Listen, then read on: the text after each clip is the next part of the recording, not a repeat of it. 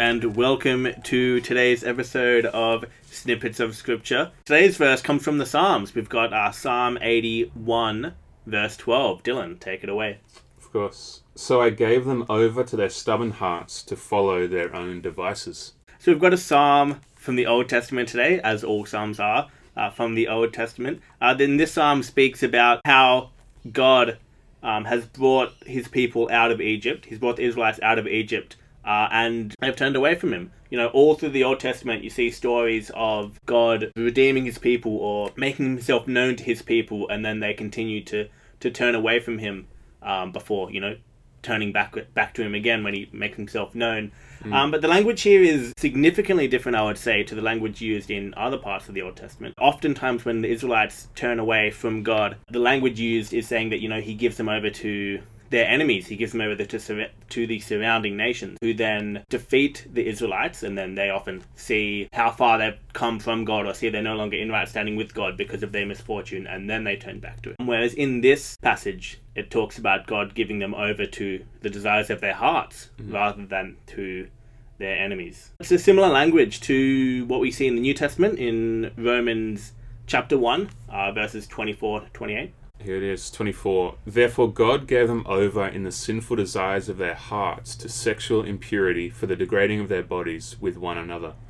And then in verse 28, furthermore, just so they did not think it worthwhile to retain the knowledge of God, so God gave them over to a depraved mind, so that they do what ought not to be done.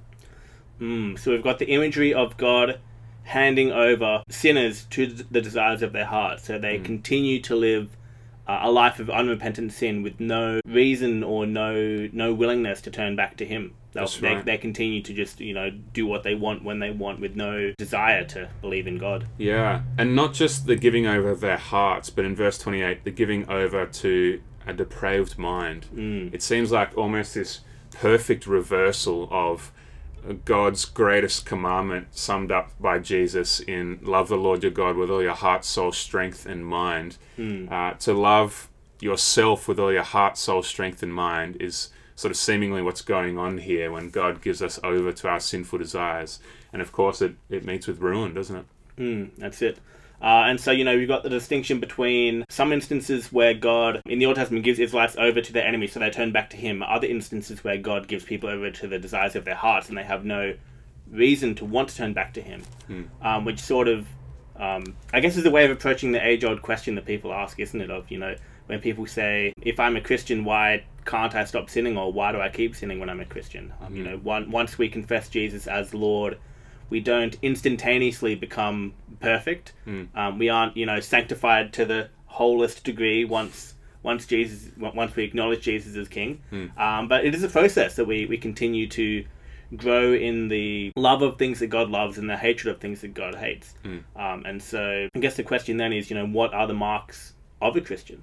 If somebody has been given over to the desires of their heart, if someone continues to live in unrepentant sin, having no want or need to turn to God, just living their best life, as people say, I would say that person is not a Christian, if they just continue living in sin. Whereas somebody who struggles with their sin daily, the key word being struggle, it's a fight against your temptations, a fight against the world, the flesh, and the devil, those three enemies of the Christian. And so as Christians, this verse really reminds us that we need, something supernatural to turn us back to God. In the same way that, God gives people over to their sins, he also draws people back to him through the power of the Spirit, and we can see this as an encouragement that it's the Spirit that causes us to grieve over our sin. And it's the Spirit that causes us to really listen to God. As the next few verses in the Psalm say, God says, if only my people would listen to me, then